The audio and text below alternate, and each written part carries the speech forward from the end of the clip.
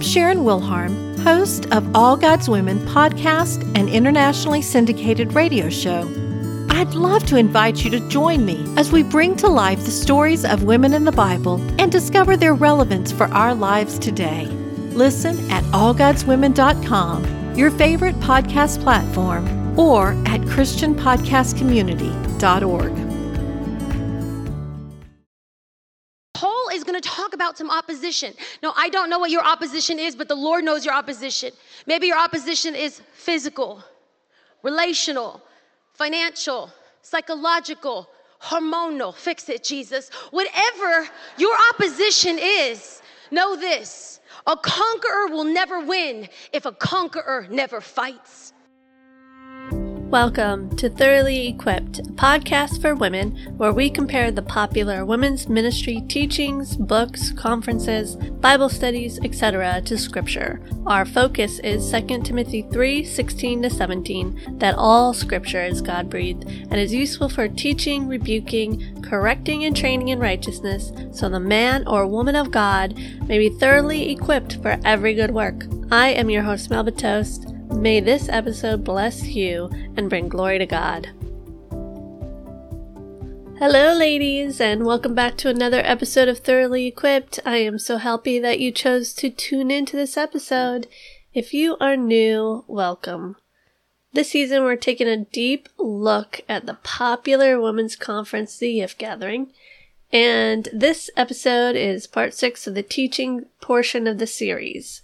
In part 1, we looked at the purpose of the conference and compared it to the purpose of discipleship as found in Scripture.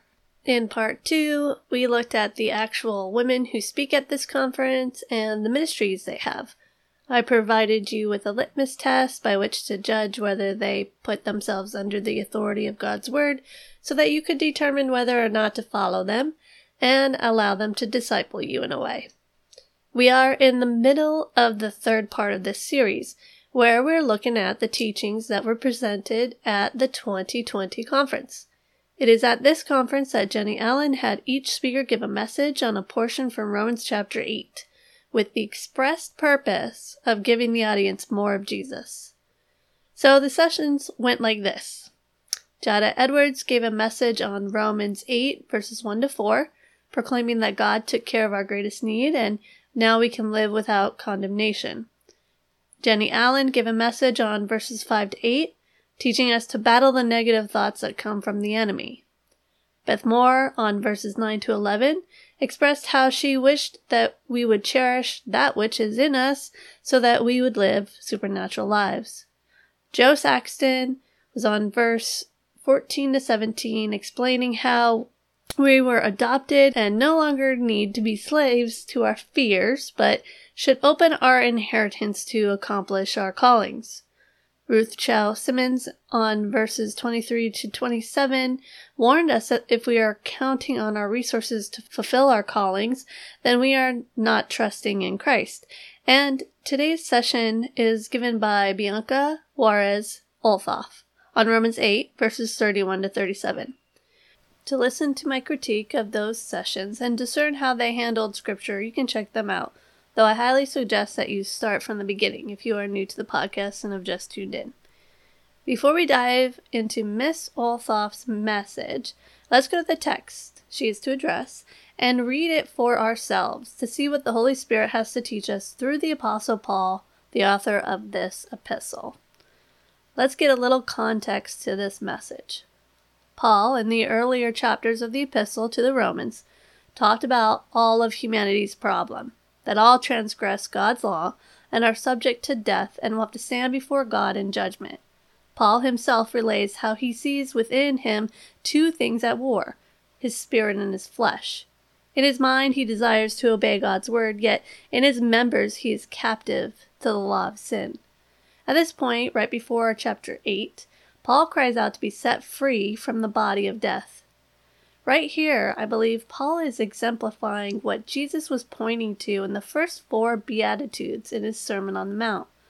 Like Paul, the poor in spirit will mourn over their sin, and like Paul, they are submissive or meek to God's word. And like Paul, they cry out in their hunger and thirst for righteousness. Matthew 5, 1-6. After crying out in his wretchedness, he praises and thanks God for Jesus Christ, who sets people free from the law of sin and death. For God has done what the law, weakened by the flesh, could not do. By sending his own Son in the likeness of sinful flesh, and for sin, he condemned sin in the flesh, in order that the righteous requirement of the law might be fulfilled in us, who walk not according to the flesh, but according to the Spirit. Romans 8, 3-4. Paul proceeds to remind us that there are two types of people, those who set the mind on the flesh and those who set the mind on the Spirit, and that those who set the mind on the flesh cannot please God. But he says, we are not of the Spirit if we have the Spirit of Christ in us. Those who do not have the Spirit do not belong to him. But if Christ is in us, though the body is dead because of sin, the Spirit is life because of righteousness.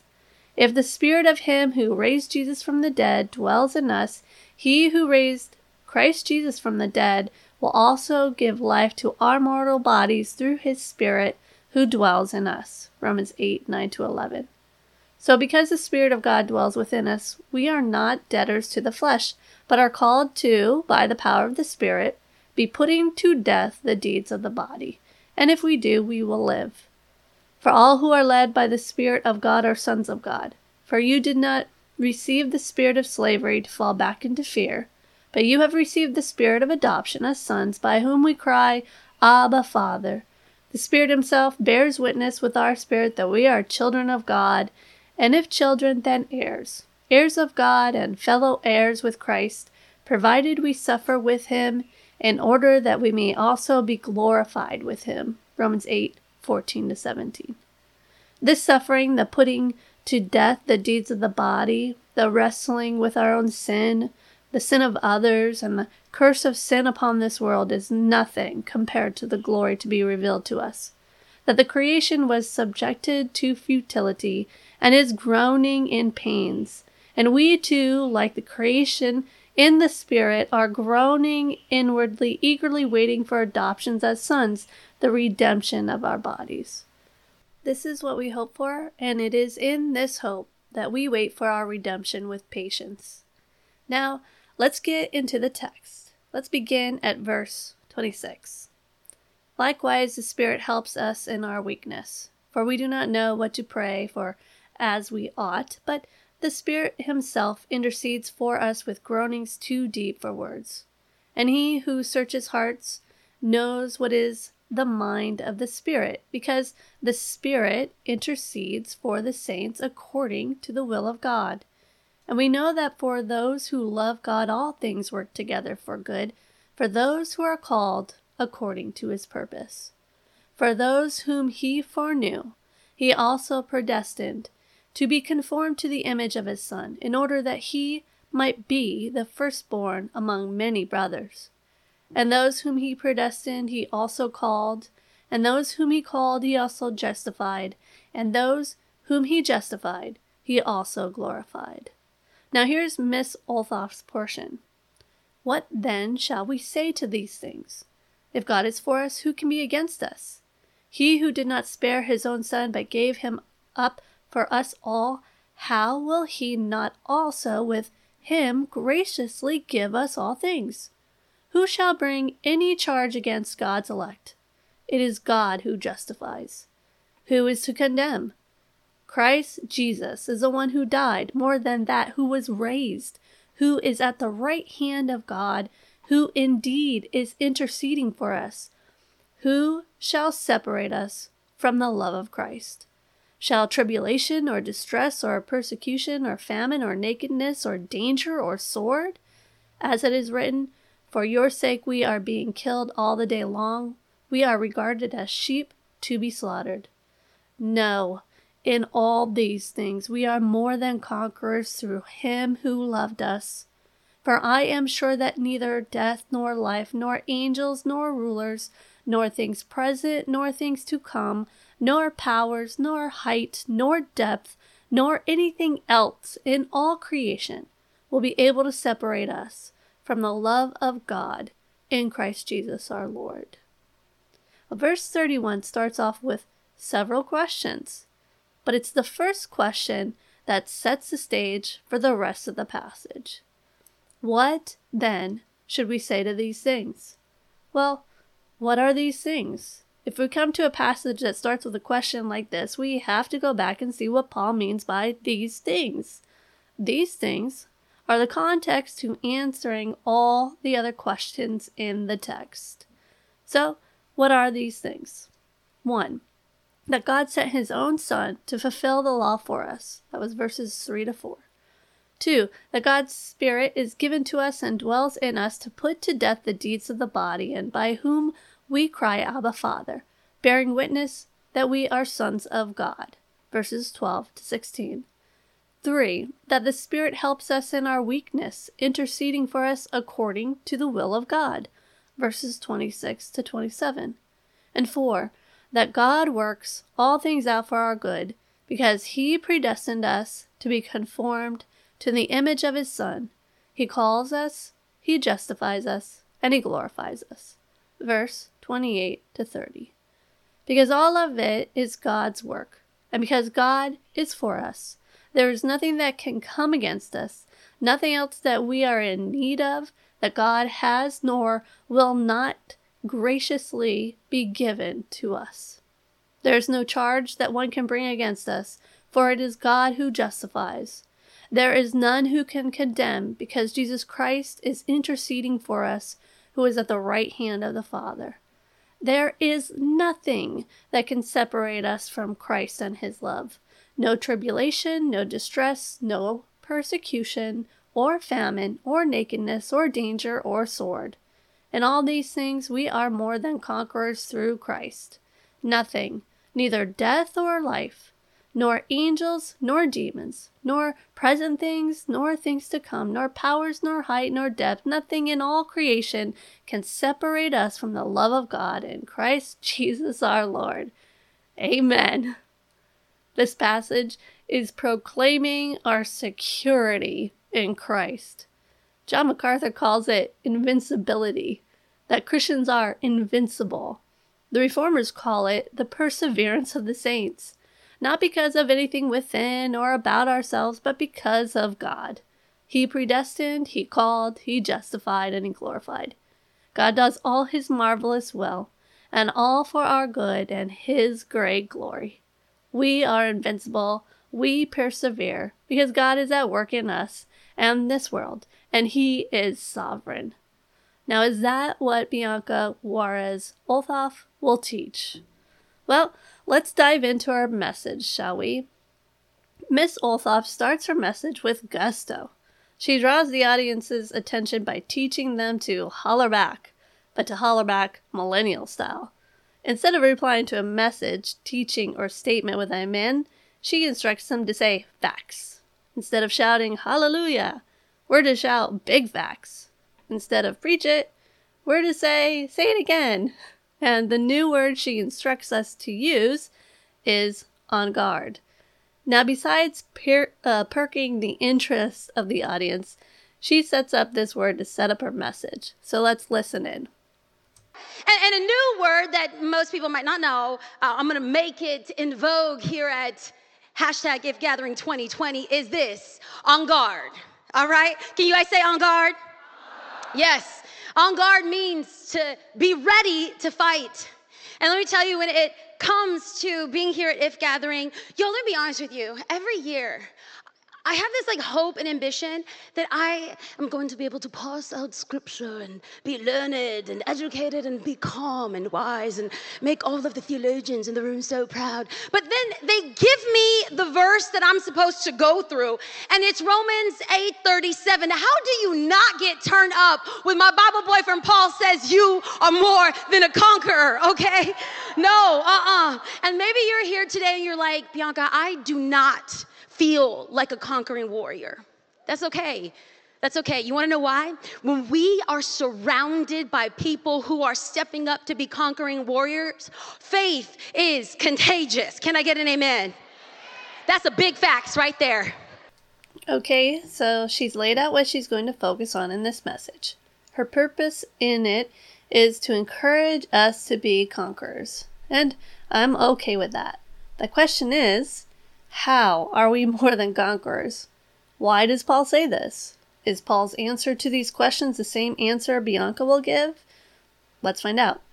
She goes on to tell a story about how her husband has a literal sword under their bed in preparation for being on guard in case of intrusion.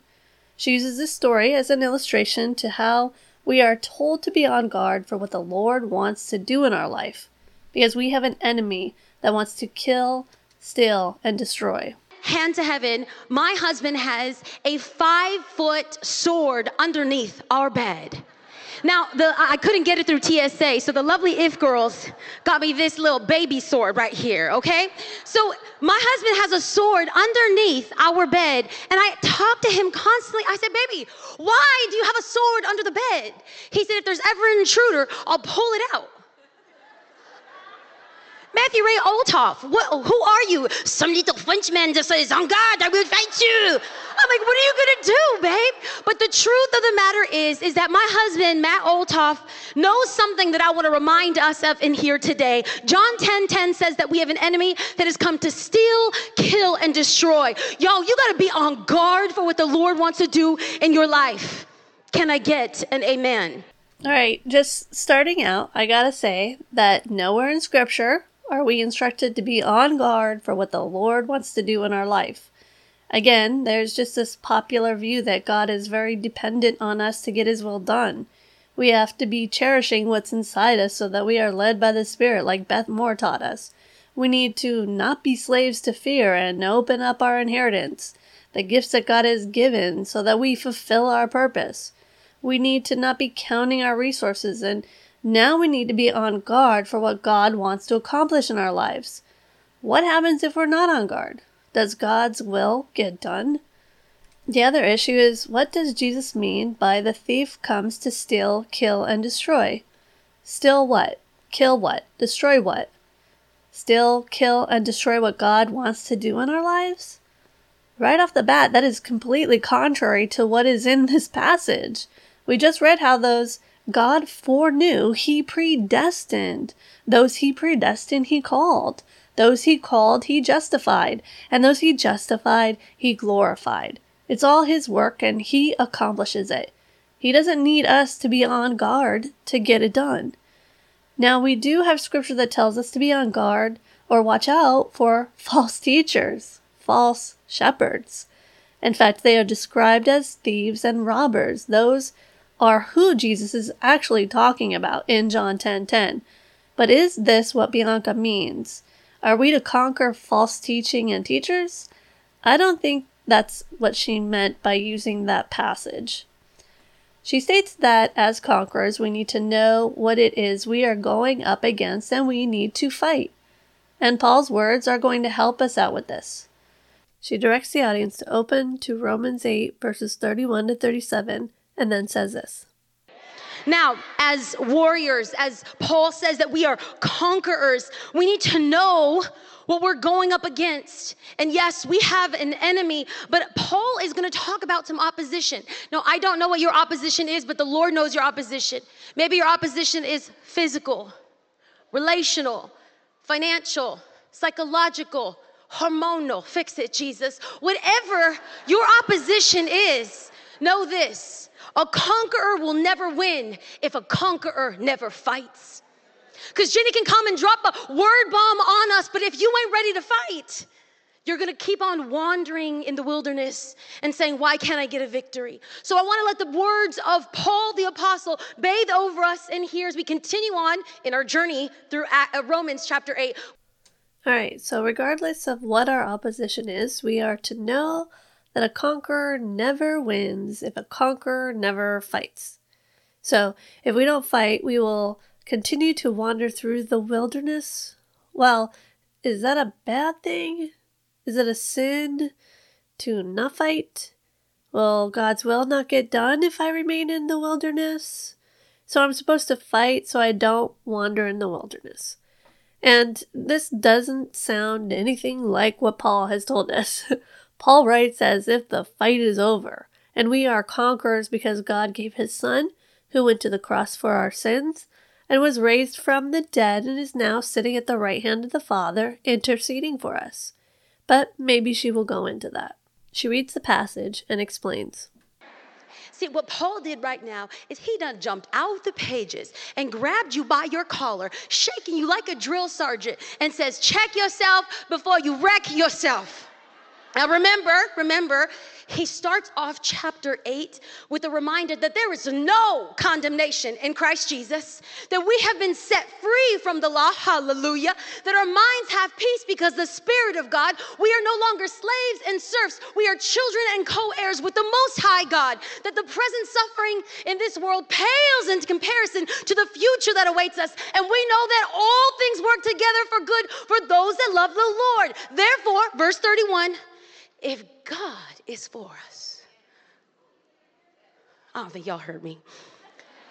If God is for us, who in hell could be against us? Now that's the BIV, the Bianca International version, and don't get mad at me. We don't say hell in church. Jenny said it first, okay?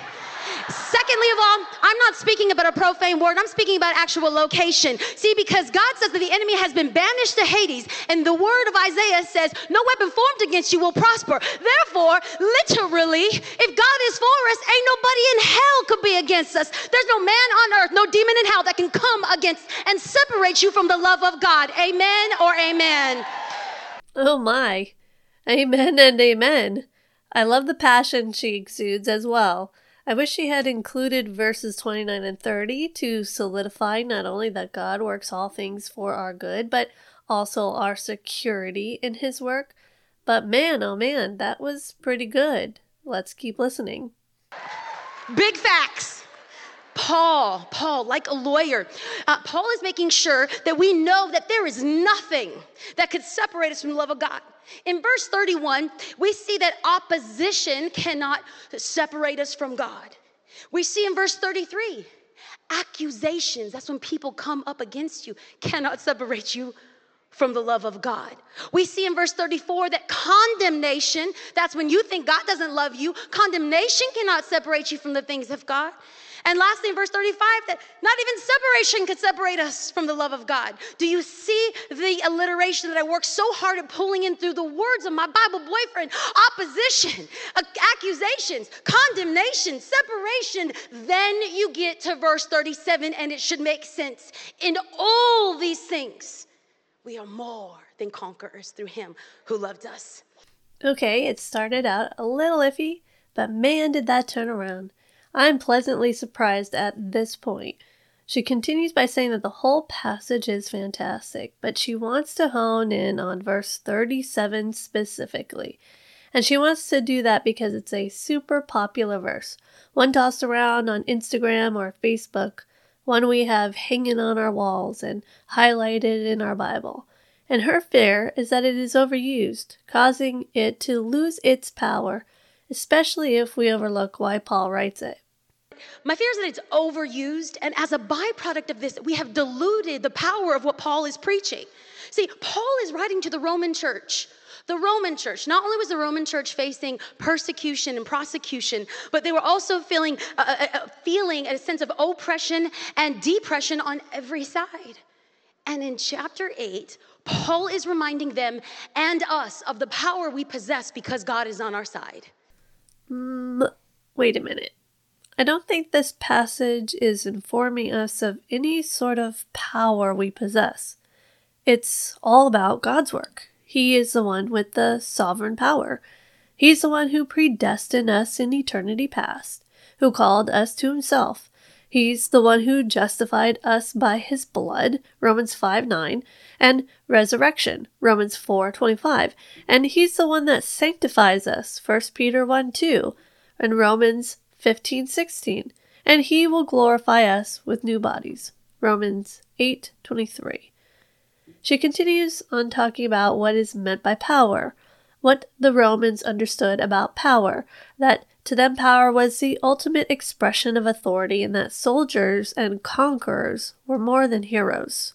Now, power is something important that I want to pull out of the pages here, because this word power is a concept that we're familiar with in our day and age. But during that time, to the Romans, ultimate power and authority, they were very familiar with. Because during this time, they were the epicenter of power. Rome was the epicenter of power. Rome was the capital. In fact, they invented the new order of power.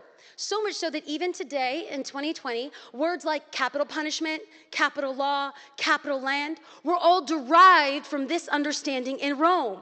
And so to Romans, power was the ultimate expression of authority. And to the Romans, warriors and conquerors were the heroes. And here, Paul is encouraging them that they aren't just conquerors. No, you are more than conquerors. Hallelujah.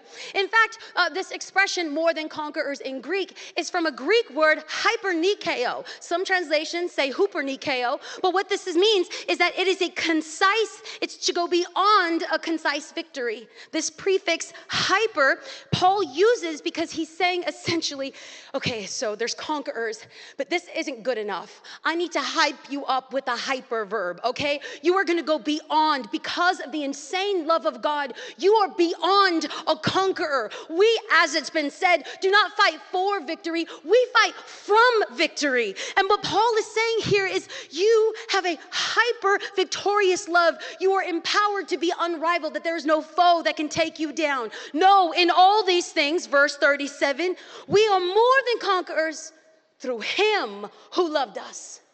Okay, maybe what she says here is true, but something is off.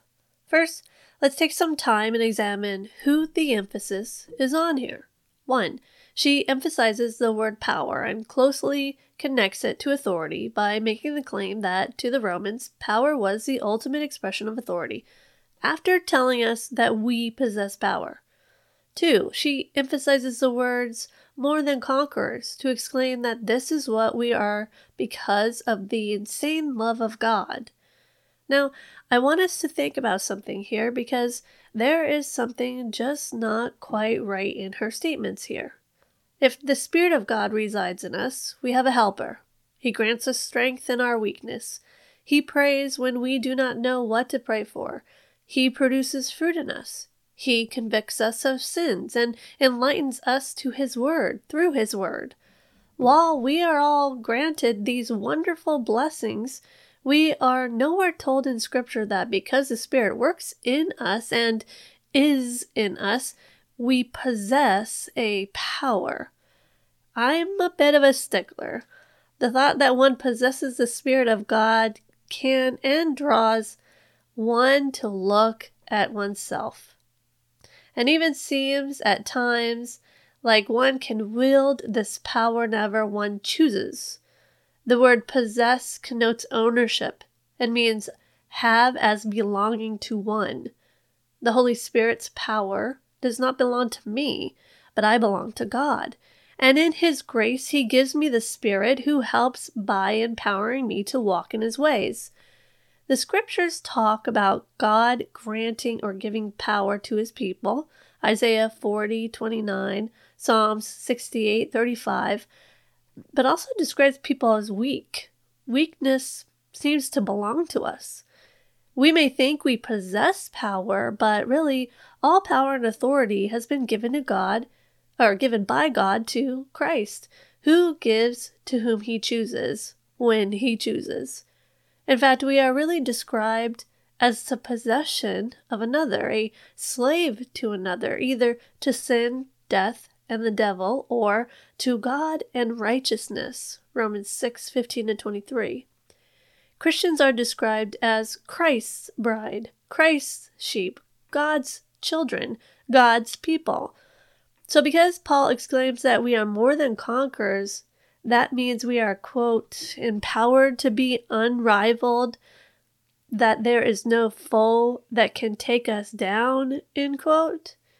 That really props us up, doesn't it? Well, let's look at the Romans passage again and look at who is emphasized in Paul's teaching and compare it to Bianca's teaching. I'll start at verse 27. And He who searches hearts, that would be God, knows what is the mind of the Spirit, because the Spirit intercedes for the saints according to the will of God. And we know that for those who love God, all things work together for good, for those who are called according to His purpose. For those whom He foreknew, He also predestined to be conformed to the image of His Son, in order that He might be the firstborn among many brothers. And those whom He predestined, He also called. And those whom He called, He also justified. And those whom He justified, He also glorified. What then shall we say to these things? If God is for us, who can be against us? He who did not spare His own Son, but gave Him up for us all, how will He not also with Him graciously give us all things? Who shall bring any charge against God's elect? It is God who justifies. Who is to condemn? Jesus Christ is the one who died. More than that, who was raised, who is at the right hand of God, who indeed is interceding for us. Who shall separate us from the love of Christ? Shall tribulation or distress or persecution or famine or nakedness or danger or sword? As it is written, for your sake we are being killed all the day long. We are regarded as sheep to be slaughtered. Just saying we don't sound like having a lot of power there. No, in all things we are more than conquerors through Him who loved us.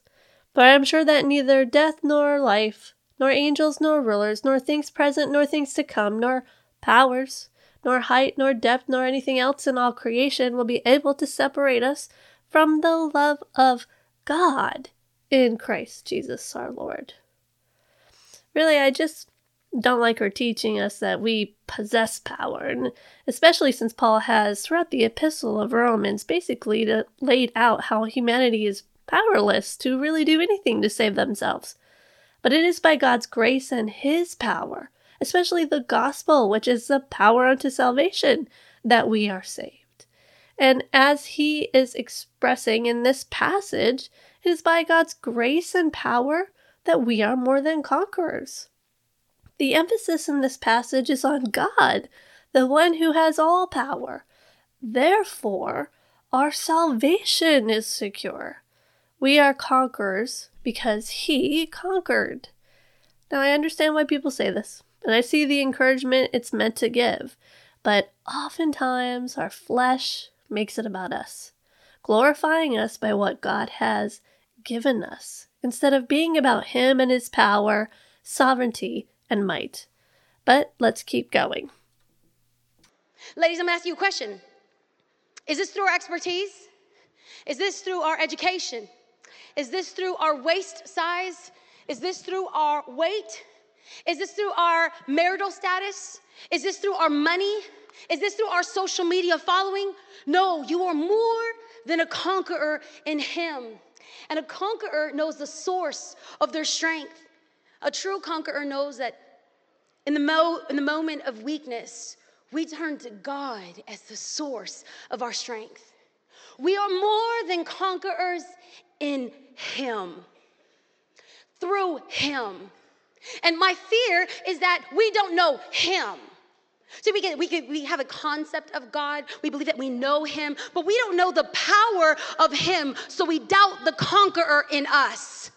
We don't know the power of Him, so we doubt the conqueror in us. All right, amen. I completely agree with her here. God is the source of our strength, and I too fear that women don't know Him. But I find this just a tad bit ironic. I too fear women don't actually know God. But why does she fear this? I mean, didn't Jenny Allen promise that we would leave loving Christ more? Didn't she say we would get more of Him? And we are 6 sessions in, only 2 more to go, and she still fears that we don't know this God. If we don't know Christ, we don't know God. For Christ and the Father are one. Christ reveals the Father. John 14:10-11. And another thing, Paul didn't just claim that we are conquerors through Christ out of nowhere. Paul has been making an argument that our salvation, our calling, our justification, our sanctification, and our glorification are secure, because it is God who does the work, God who predestined, God who calls, God who justifies, God who sanctifies, God who glorifies. This is the power of God at work in our salvation. If any of these ladies took the time to exegete the passage, we would get to know this God and His love and His power. If she was so worried, why spend 13 of a 22-minute message talking about nomenclature, or her husband and his sword, or being prepared to fight, Romans' idea of power and authority, etc.?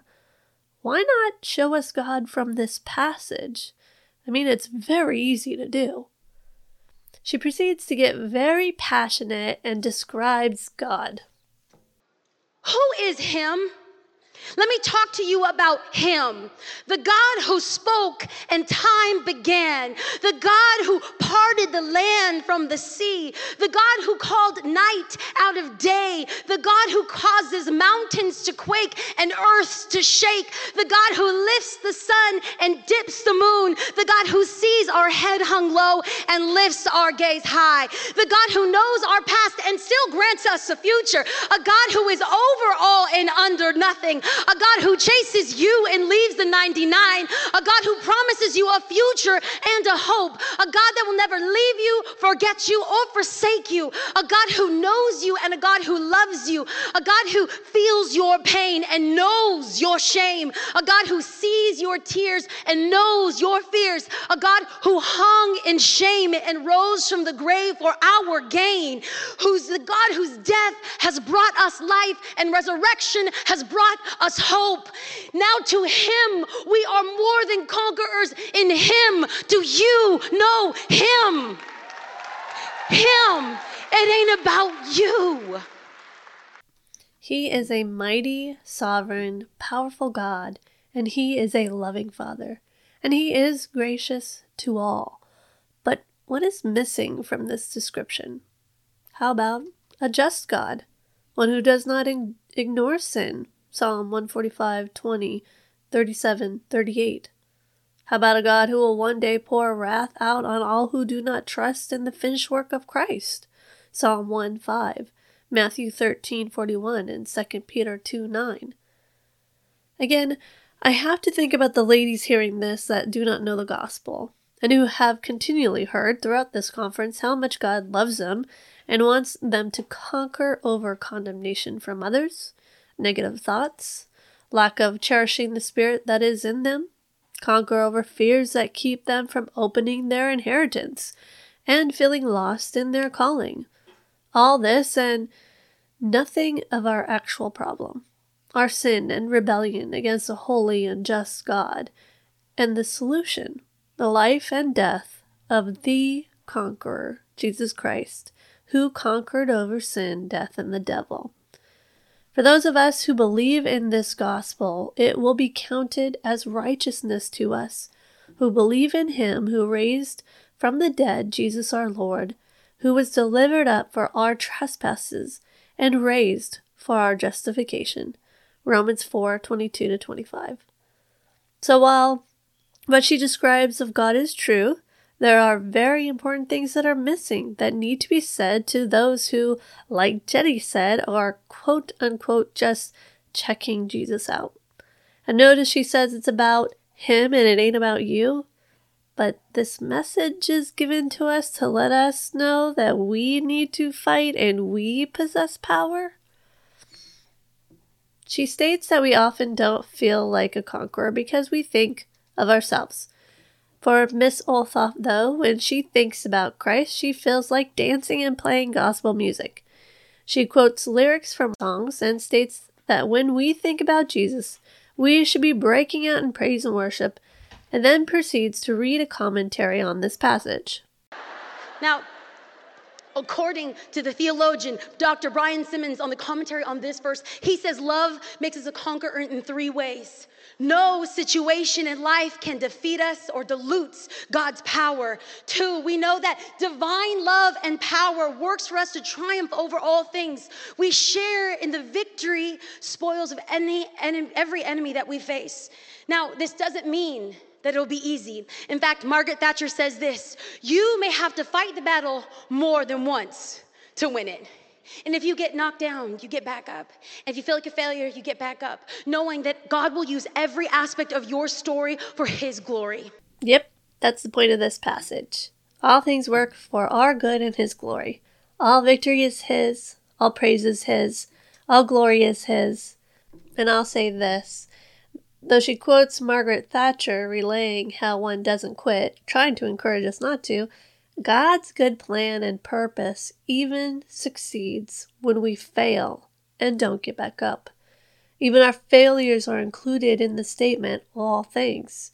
Even things such as trials, tribulations, persecutions, and even death, the ultimate end, God uses for our good and his glory. Miss Olthoff goes on to tell the story about how her husband and her started a church in California and most recently decided to expand it to another campus within a prison. In this new church plant, she describes a man by the name of Jeremiah and how he had become so on fire for God that he spread the news of, nope, not the gospel, but the church. She basically explains how the church plant expanded because these inmates loved the way they worshipped and taught the word. So they spread the word about this church, causing even their family members to tune in by YouTube and, quote, say yes to Jesus. This is her example of how God uses all things for his glory and our good. And then she goes back to Paul, who she says is always trying to get our eyes on God, and reads Ephesians 3:20. Now, Romans 8:37 isn't a statement of probability or possibility. It is a statement based in reality. Paul is always trying to reorient his readers to get their eyes off of them and get them on God. In fact, a scripture that we've been going through all weekend has been peppered in through various messages. But when Paul wrote a message to the Ephesian church, he wrote not a message just to the Ephesian church, but the region of Ephesus, and even for us today. And in the 3rd chapter, the 20th verse, Paul says this: now to him. Do you see what he did there? He made it about God, not to you. You ain't able on your best day, boo-boo. No matter how good you look, no matter how much of a thigh gap you have, how much is in your bank account, guess what? Now to him who is able to do immeasurably more than all we could ask or imagine. Even the words that come out of your mouth pale in comparison to what God can do. Guess what? Even if you can't even think it, it is beyond your imagination. Now to him who is able to do exceedingly abundantly beyond all that we could ask, think, hope, or imagine, according to the power that is at work within us. To him be the glory. Yes, this is very true. Paul always wants to speak about the gospel and point us to Christ. He is not ashamed of the gospel, for it is the power of God for salvation to everyone who believes, to the Jew first and also to the Greek. For in it the righteousness of God is revealed from faith for faith. As it is written, the righteous shall live by faith. Romans 1:16. He determined to know nothing among the churches but Christ and him crucified. 1 Corinthians 2:2. In the verses right before Ephesians 3, verse 20, he states that he prays that Christ may dwell in your hearts through faith, that you, being rooted and grounded in love, may have strength to comprehend with all the saints what is the breadth and length and height and depth, and to know the love of Christ that surpasses knowledge, that you may be filled with all the fullness of God. Verses 17 to 19. So, as even Paul was determined to know nothing among them but Christ and him crucified, if it's really all about him, why are we not hearing about him? Why does she proclaim at points in this message that it is all about him, yet the rest is all about us and how we are to pick up our sword and shout on guard, to be conquerors? She goes on to talk about how she struggles with all sorts of things with her church and with her teenagers and even her weight. But though you may have problems, you won't know how strong you are until strong is your only option. Don't be afraid of the trials, the trauma, and the tribulation of your life. A conqueror considers resistance as a sign that she's going in the right direction. Is it hard? Absolutely. Planting a church has taken everything out of Matt and I. There are mornings that I feel like I have an anvil on my chest because of the pressures and the stress of people coming in from all around Southern California, and we ain't got no building. We are pop-up, tear-down church. We've got a staff, air quote staff, because we can't pay any of them. Not even Matt and I are paid. But they're basically working full-time jobs and serving full-time in church. I feel that pressure. You want to talk about trial, trauma, and tribulation? I live with 2 teenagers in my house. Glory to God.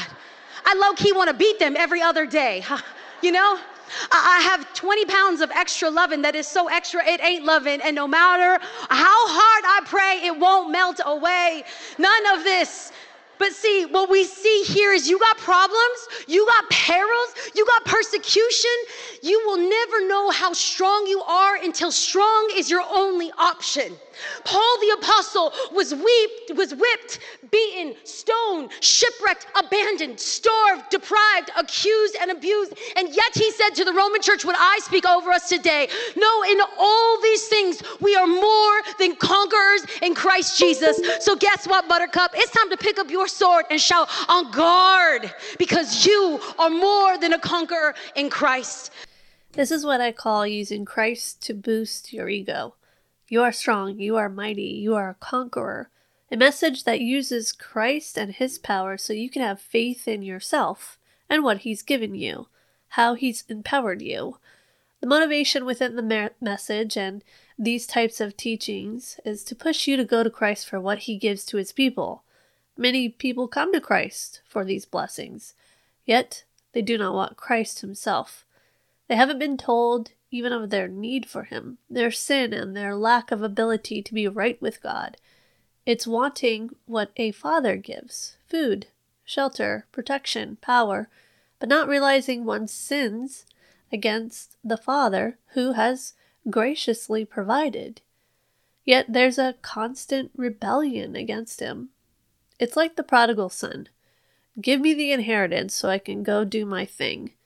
And what the audience really needs is for these women to expose how the listeners are doing this. Call them to repentance so they see the muck and pig kennels they have chosen to live in, their sinful nature and flesh that they walk in, and show them and urge them to meditate on the Father, to go to him through Christ. And that's the end of her message.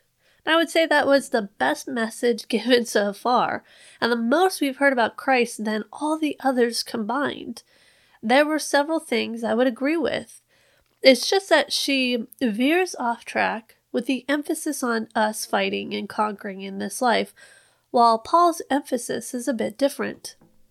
Paul in Romans 8:31-37 not only tells us that we are conquerors, Miss Olthoff's point, but also how we are, expounding on God's sovereignty in our salvation and our lives.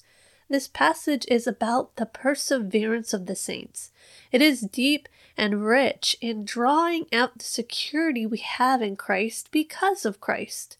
It describes why our salvation is secure, why our calling, justification, and glorification are invincible, because it is God at work. While Miss Olthoff rightly points out that we are conquerors through Christ, her emphasis throughout her message has been on us and herself. She wants to encourage us as fighters who will accomplish God's calling. But Paul wants to encourage us as conquerors because Christ has accomplished the salvation of his people. She rightly worries that there might be ladies that don't know God, but instead of taking time to really look at this passage and draw out from it God, his sovereignty, Christ and his work, and the involvement of the Holy Spirit in transforming us, we are encouraged to just believe that we are conquerors through Christ. And while she really gets emotionally charged about Christ, do you feel she has explained this passage to you? Or did she draw your attention to some power you possess inside you? Well, what do you think? Did Bianca Juarez Olthoff handle the text correctly? let me know at thoroughly-equipped316@gmail.com. I'd be interested to know what you think. So until next time, where we will take a look at a message by Ann Voskamp on Romans 8:32, I pray that you go back to the passage in Romans and meditate on God's great sovereignty over your life and salvation. That He, in eternity past, predestined those who He calls, and calls those who He justifies, and justifies those who He glorifies. Blessed be the God and Father of our Lord Jesus Christ, who has blessed us in Christ with every spiritual blessing in the heavenly places, even as He chose us in Him before the foundation of the world, that we should be holy and blameless before Him. In love He predestined us for adoption to Himself as sons through Jesus Christ, according to the purpose of His will, to the praise of His glorious grace, with which He has blessed us in the Beloved. In Him we have redemption through His blood, the forgiveness of our trespasses, according to the riches of His grace, which He lavished upon us in all wisdom and insight, making known to us the mystery of His will, according to His purpose, which He set forth in Christ as a plan for the fullness of time, to unite all things in Him, things in heaven and things on earth. In Him we have obtained an inheritance, having been predestined according to the purpose of Him who works all things according to the counsel of His will, so that we who were the first to hope in Christ might be to the praise of His glory. In Him you also, when you heard the word of truth, the gospel of your salvation, and believed in Him, were sealed with the promised Holy Spirit, who is the guarantee of our inheritance until we acquire possession of it, to the praise of His glory. Ephesians 1:3-14. I pray you understand that because it is His work, then all things that we think would hinder us from Christ's love and being one day glorified with Him, these things have no power. Neither death nor life, nor angels, nor rulers, nor things present, nor things to come, nor powers, nor height, nor depth, nor anything else in all creation will be able to separate us from the love of God in Christ Jesus our Lord. I pray that the more you realize this, the more your love and faith in Him grows, driving you to want to know Him more and more. Not just what He can give you, not just the blessing of being a child of God, but Him, Christ, our Savior. And in that love for Him, you call Him Lord, and walk in His ways, and obey His commands. I pray you are in His Word.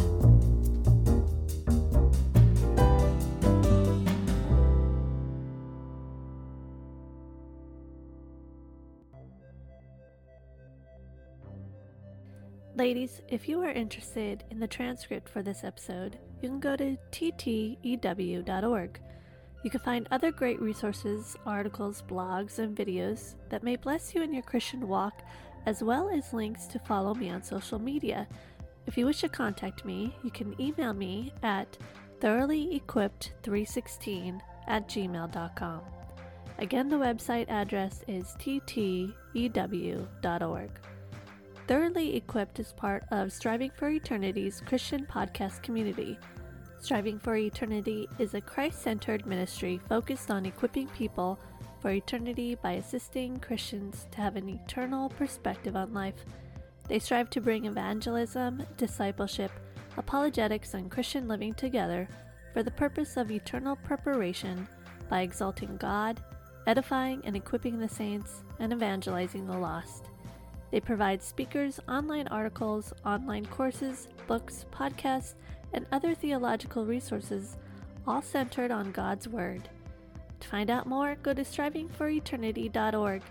And to listen to other podcasts, go to podcast.strivingforeternity.org. I pray that their resources bless you as they have blessed me as we live our lives day by day, praising and glorifying God.